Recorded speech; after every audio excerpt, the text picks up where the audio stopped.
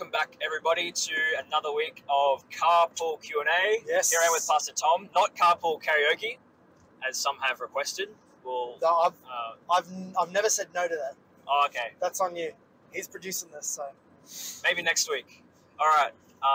This is our Q&A time here with Pastor Tom. We've just come from church, new church plant at Gold Coast, driving up the highway to Underwood for Tom to preach up there. Hopefully we'll get there in time. How you going, Tom? good. I'm just messaging one of our deacons to let him know our ETA. Nice. Today we've got some questions around church discipline and then later covenantal theology. Nice. Nice. First question: How should a church practice church discipline? Oh, okay. Look, Matthew 18 and a little bit 1 Corinthians 5 pretty much lays it out. Matthew 18 is definitely Jesus' pretty comprehensive, well, simple, very simple, but the principles there are applied to every situation for church discipline. And the people don't realize that. You don't think of church discipline as something that is getting excommunicated. That's a part of church discipline. That's not church discipline. Church discipline is also, I frame it like this. Church discipline is just the ministry of the church. Discipline just means training, being discipled. Okay? So I'm doing church discipline whenever I'm doing teaching. Because there's a positive upbuilding side of discipline, like training, discipline to get out of bed and get to work and all that stuff.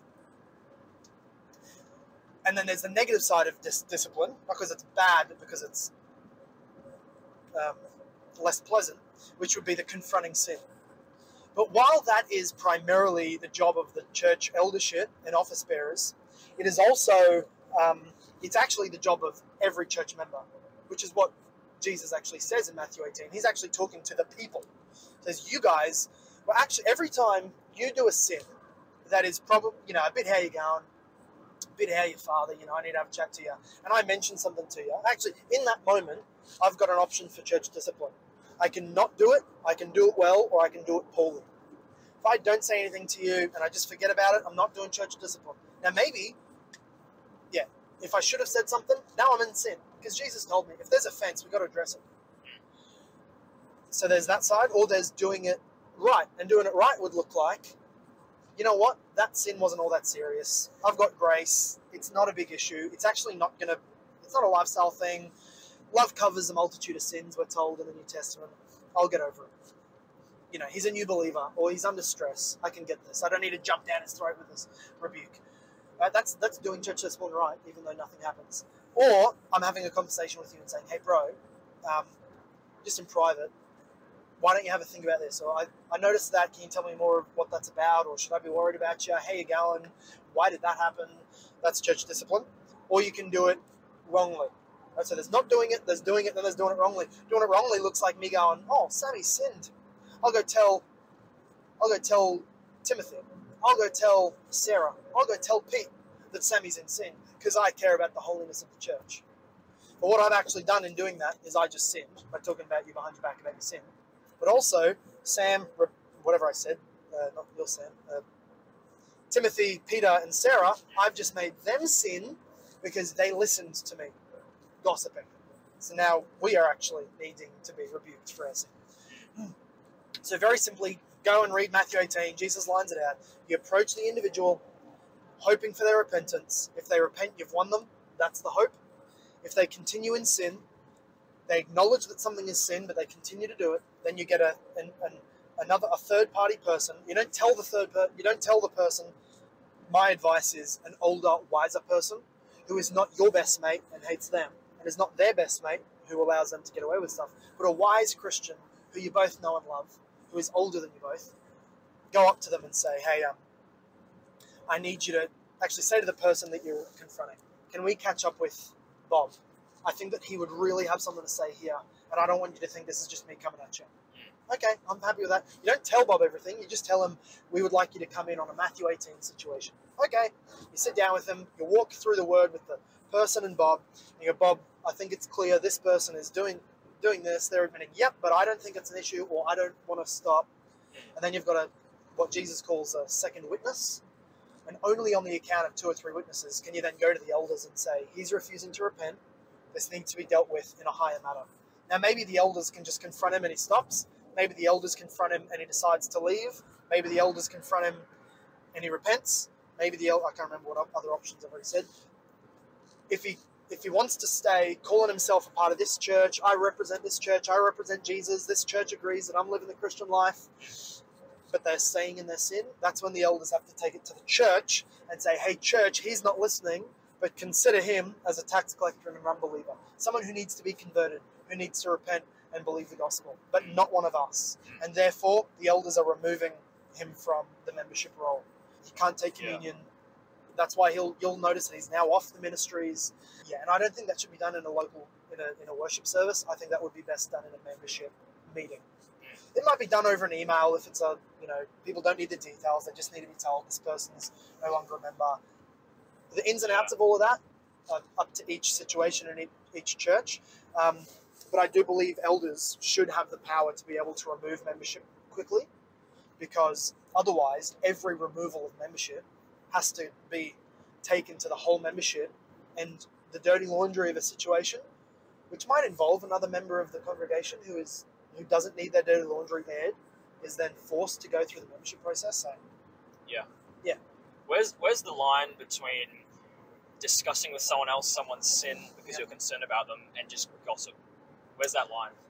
So the line that I always use and tell every Christian to use, whenever a Christian talks to you about somebody else's sin, your first question, and this is not advice, I think this is biblical command. You're sinning unless your first question is, what did they say when you spoke to them about this?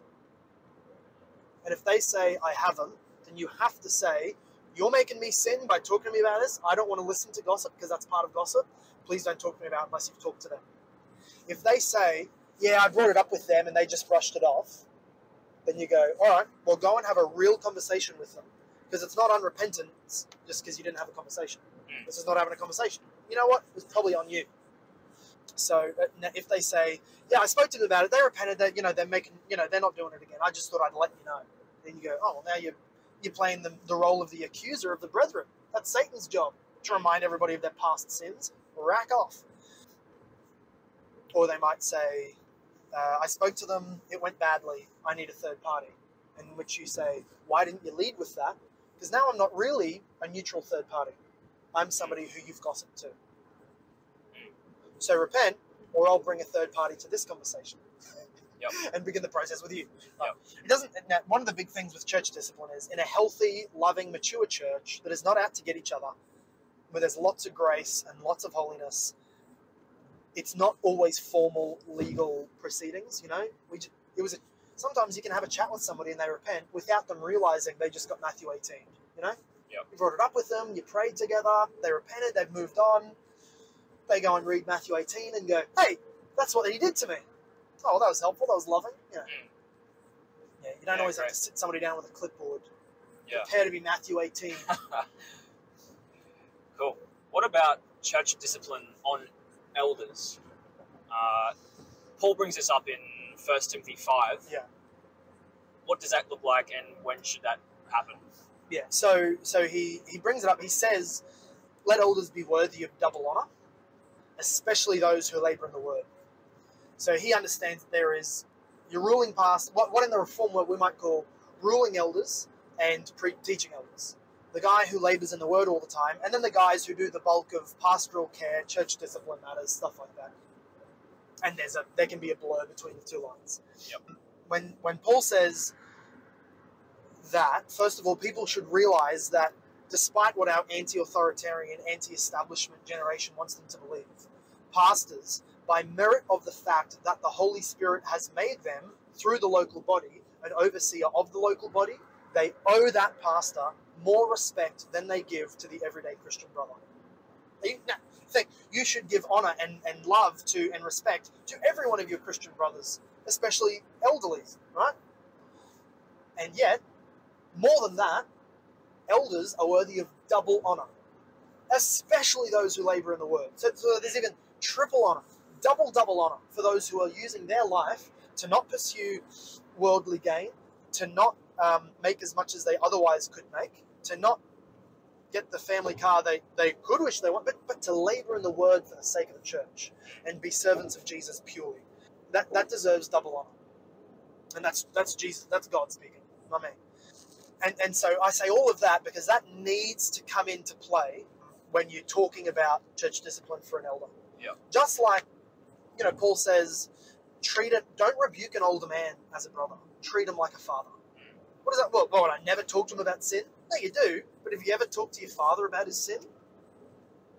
Usually I just spend a week thinking about it and realize I was in the wrong. Well, that's usually how it works with older Christians. Not always, not a blanket rule, but if they really are a more mature brother. So, it's that. It's basically Jesus saying, I know more than you. Whenever you're rebuking an older man, do it like he's a well-loved father and be quick to listen, slow to speak. And so it's the same. If I've made them an elder, an overseer in my church, and let's assume this is not a very unbiblical church. If somebody's asking this question, they're at a horrible church that would hardly be classified as a true church and they're hardly preaching the gospel. Maybe they're listening to all the stuff we've said in the past, and they go, oh no, my pastors are unqualified. How do I go about church discipline? I would say no. The answer is leave. You should not expect that church discipline will go well if the simple preaching of the gospel is not going well.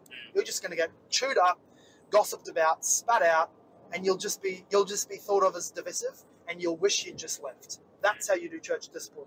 You leave the church. You take yourself out of the membership of that church and join a true church. Yep. But let's say a true church, Bible preaching, sound theology kind of church. Jesus is saying, look, if you're in a true church, a healthy church like this, and you think an elder's in sin, triple question yourself. Give them honor, give them double honor, and if he's the teaching pastor, give him triple honor.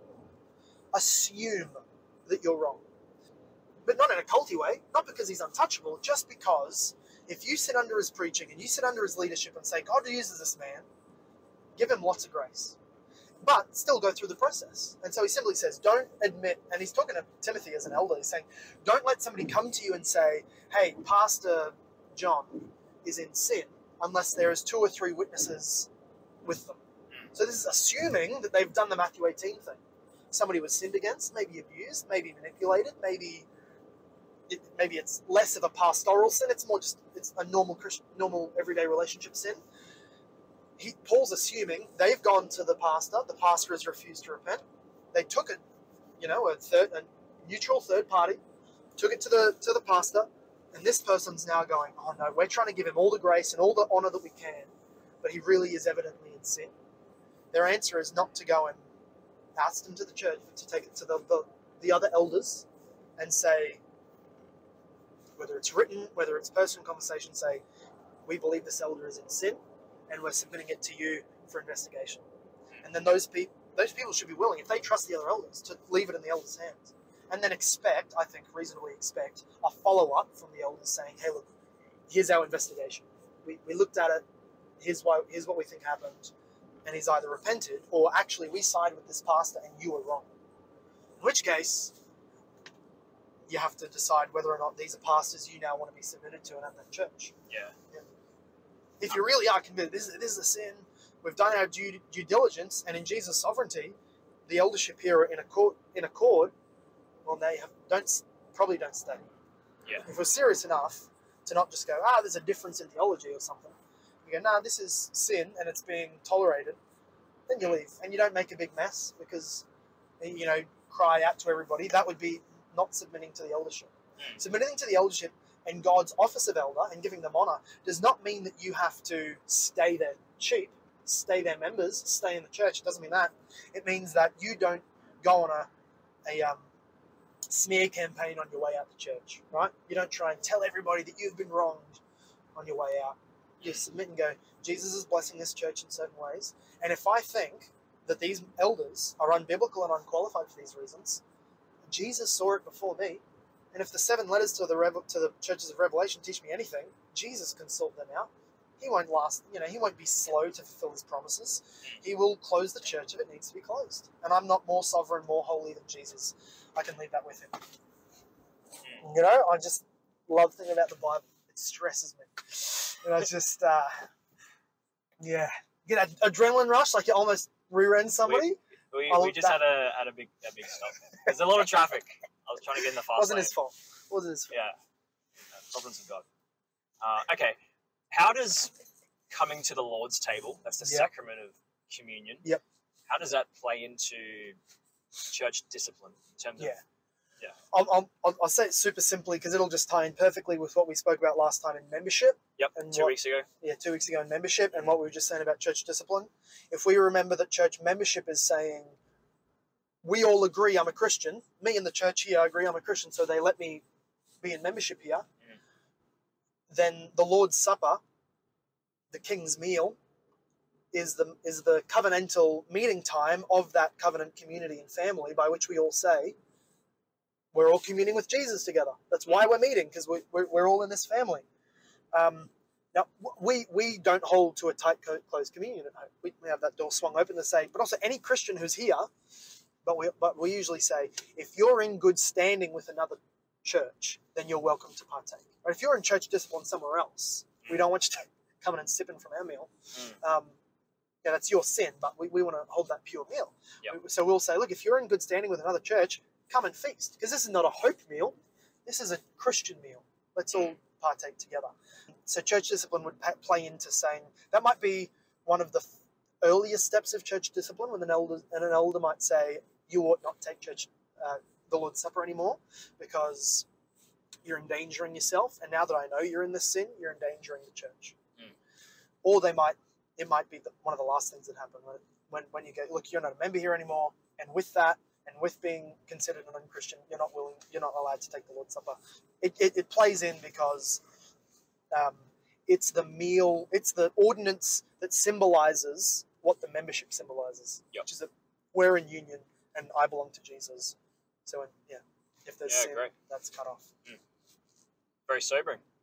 Moving on, what is the relationship between Old Covenant Israel, the nation, and the new nation, the church, New Covenant?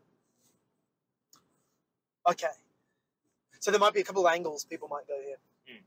People might say totally distinct. God had his Old Testament people, Israel. Jesus came for his bride, Israel. They rejected him. He put them on hold and started the church. So they're distinct, different, separate. Jesus is working with the church, and at some point in the future, he'll go back and save Israel. Some people might also hold the replacement view. Pretty similar. God used Israel. They failed their covenant when they killed their Messiah and disobeyed all of the laws.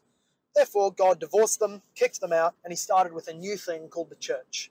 Replaced Israel. And you know what? Because Israel's thrown off and the church is brought in, the church, if you imagine a house, Israel got thrown out, the church was brought in. God said to the church, you know what? All the promises, all the furniture, you can use for yourself. I gave them to Israel, but you can use them. So replacement theology might say, find an Old Testament promise, apply it to the church wholesale, because we replaced it. I don't hold either of those. I hold fulfillment theology.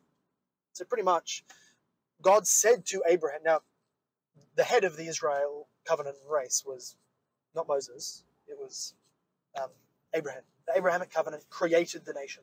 They're literally a covenant nation. And so God said, I'm making you so that I can make a nation from whom one will come that blesses the nations, that blesses the whole world, and every family on the earth shall be blessed. So he made him promises. I'll give you generations, descendants, I'll give you land, and then I'll bring the Christ about. And then we see in the Old Testament, God literally fulfills all of those promises. It says in Joshua and Judges and other places, God fulfilled by giving them the land just as he promised. He gave Abraham many descendants, as many as the stars, just as he promised. So all those promises were fulfilled to Abraham throughout the Moses law covenant and also the Davidic covenant. Abraham got his promises. He got the nation, he got the descendants, and then came the Christ. Once the Christ comes, God has fulfilled all of his promises to Abraham, except the promise that through him all the families of the earth shall be blessed. So, now how does that happen? Well, that's sort of the one missing piece. Promises to Abraham to create the nation of Israel, who would foreshadow and bring forth the actual physical Christ. Remember, the nation needed to stay pure and protected so that the Christ could come from Abraham. God promised Abraham, gave him the nation so that it could bring about the Christ. And then through Christ, God would bless all the nations. What's the missing link between Christ and blessing all the nations? It's the church. Well, he's going to bless all the nations through the gospel by making the nations come into the church and by preaching the gospel through the church. So, in other words, the church is the answer to how God blesses all the nations through Jesus, which was a promise to Abraham. So in that we can see that's fulfillment theology, not replacement theology. So we go, promises to Abraham, chuck them out, because now the Christ is going to bless all the nations, all the families of the nations of the earth. We go, no, that was a part of Abraham's promise. So we see Israel exist and then fulfill it failed, but God still through Israel fulfilled his promises to Israel. And then out of Israel came tens of thousands of Jews, so Israel. I would say out of Israel came spiritual Israel. And spiritual Israel, we're told in the New Testament, is the church. So it's fulfillment. The church is what Israel existed to produce. The church is what Jesus established to pass Israel into. Yep. Right? Jesus came down, he picked up the faithful Israelites, put them into the church and said, you're going to be the foundation and the first generation of this new thing, the kingdom of God, the church. Some people think Israel is Jewish, church is Gentile. So they hear he's done away with the Jews and he's gone to the Gentiles. The answer is no. The New Testament clearly shows us a beautiful mixing of both. When we say church, we mean ethnically Jewish Gentile, but spiritually Jewish in Christ, the church. So the church is Jewish Gentile, the Gentiles are Gentile, the Jews are Jews, the church is Jewish Gentile. Right. The fulfillment of both. Christ, Ephesians tells us, broke down the wall of hostility. There is no spiritual distinction between Jew and Gentile now. Some people look at Jews and goes, they're accursed, they're under a hardening, they can't believe I won't evangelize them. Other people think, they're naturally more inclined to the gospel. We've got to take it to them. Neither is true. Right. As a covenant, there is a promise that Paul picks up in Romans 11 to say, as a nation, they will be blessed again in the end times. And that blessing is not a land blessing. It's not a national blessing. It's a spiritual blessing. They'll get Christ again. So in other words, there's going to be a great revival. Whether they are in the land of Israel is not a part of the promise. The promise is the descendants of Abraham again will see a great revival. So, but that doesn't really play down to the individual. If I've got a Jew sitting on the bus or a Gentile sitting on the bus, I'm not going to go Gentile because, his race didn't kill Jesus. Well, yeah, they did because the Gentiles killed Jesus too. Right? That doesn't come into it. I don't go, the Jew because he shares the bloodline of Jesus. Okay? Both of these people are totally depraved and have nothing but sin and Satan blinding them. Both of them need to be brought alive to the preaching of the gospel. I'm going to preach to both of them if I can. The fact is that we should not expect... I would even be careful about this. Like, who's to say a lot of the Israelites... We won't see a big revival in the land of Israel, but it's still not the end time revival, right? So I don't have any obligation to push either way in terms of who do I share the gospel with. Yeah. Because of what Paul says in the New Testament. Yeah. There is no distinction. Yeah. If you find a distinction, remove it. There's no spiritual distinction. Zero. You're just Christian. Just ethnic distinction. There's no Gentile. Yeah, just like gender distinctions, which is or employment distinctions, which is what he says. There's no Jew. There's no Gentile. There's no slave or free or male or female.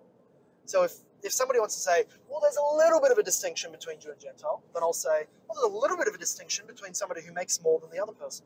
There's a little bit of a distinction between the male and the female. Yep. It doesn't really matter.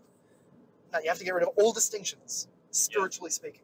They're just souls that are on their way to hell. They need Jesus and they can be saved. Thinking about the birth of the church, Yep. Is Peter's sermon in Acts chapter 2 on Pentecost Day, Yeah. is that the birth of the church, Yep. or did the church exist under Moses? So, even further back, the church, in a true spiritual sense, the church, and if by church we mean the true saved people of God. So let's go back a few weeks and use the invisible church language, right? Yep. The invisible church has existed since Adam placed his faith in the promise that a son would come and crush the head of the serpent. Okay? The church in that sense, if what we mean by church is spiritual Israel, the truly regenerate, yeah, there's always been a representation of them all throughout history. What we mean by church being birthed in the New Testament is the church that has given to it the new covenant promises. So to be fair, when we say church, we usually mean new covenant church. So yes, I'm happy to say there was a church under Moses, a church under Abraham and all that. But when I say the birth of the church, what we're meaning is the first breaking forth of the church having given to it all the new covenant promises. It's like coming of age. It was always the same person, but on the 18th birthday, it was the birth, the begetting of the church, right? Just like, we're told that the kings in the Psalms, a king, when he comes in his coronation day and sits down on the throne, God says to him, today you're my son. Son of God is king, language for the kings in the Old Testament. Today you're my son because I have begotten you today. Well, they didn't come alive that day. They entered a new role that day. So we say the birth of the new covenant church. The first day that the church had the new covenant blessings was marked by it receiving the greatest new covenant blessing, which was forgiveness in the blood of Jesus and filling with the Holy Spirit. In all of this, thinking about Old Covenant Israel and the church today, how does thinking about the Old Covenant Israel as a church, as God's people, how does that inform our ecclesiology today? How can we read the Old Testament in light of church today? We don't have long. We have about 3 minutes. Okay, so I would say don't throw out the Old Testament. Don't apply wholesale the whole Old Testament to the church. Instead, put a filter between the Old Testament and the New Testament, and only the things that make it through that filter are allowed to apply to the church. And that filter is it fulfilled in Christ, and then do we see the apostles apply it to the church? Okay? So land promises, the apostles make very clear. They never talk about land promises for Christians. The land we've been promised is in the next life, which yes, is earth when it's remade, but it's not this life land promises, right? If my people pray, I will heal their land. There is no promise for the healing of a Christian's backyard or a church's, herb garden if they pray. Classic revival verse. Yeah, but so we can apply that verse if we go, what was God promising? He would pour out all of his covenantal promises, because that was just covenantal promises given to Israel. The principle is, when my people repent and uphold their side of the covenant, I will pour out my side of the covenant. Well, in the new covenant, we can absolutely use that principle and say, if God's people repent, return to him, humble themselves, and pray, then he will pour out the Holy Spirit, repentance, and faith. That's an even better way to do it. So that's where I'm putting the hermeneutical filter in to say, yes, the old covenant can apply and give us principles for the new covenant, but the filter is, how did the apostles use this idea of the Old Testament? And if you do your study, there are books you can get, the use of the Old Testament in the New, stuff like that. Yep. Or a good study Bible, or a good pastor can probably help you do this. Then you can start seeing all the ways, and the very interesting ways, that the apostles use Old Testament promises and sometimes totally spiritualize them. Or sometimes leave them pretty much in their context, only slightly tweak them, right? So it's very interesting the question of how we apply Old Testament covenant stuff to New Testament, New Covenant stuff is a whole range of debates. And a part of theology that I love to talk about, but I would just end on this. One of the key distinctions between the Old Covenant people and the New Covenant people, or Israel and the church, is that the Old Covenant was always an impure people. They were never expected to be 100% regenerate, because it was a physical descending covenant, right? Mm-hmm. So it's always going to include some who are unsaved. That's Paul's point in Romans 9. But the New Covenant people is different and better in that we are supposed to expect that it will be, as close as possible, a people of purely regenerate origin, right? So in that sense, we go, church discipline, they didn't do that in Israel, you could be unsaved but still in Israel. Yeah, but you can't be unsaved and in Christ. So there is big distinctions between how we think of Israel and the church. Awesome. That Great. is what makes us Baptists and not Presbyterians. Presbyterians. Don't baptize your kids Oh, yeah. until they're believers. Sweet. That'll conclude this week's Q&A. Thanks, Tom. No worries. See you all Thank next for week. driving.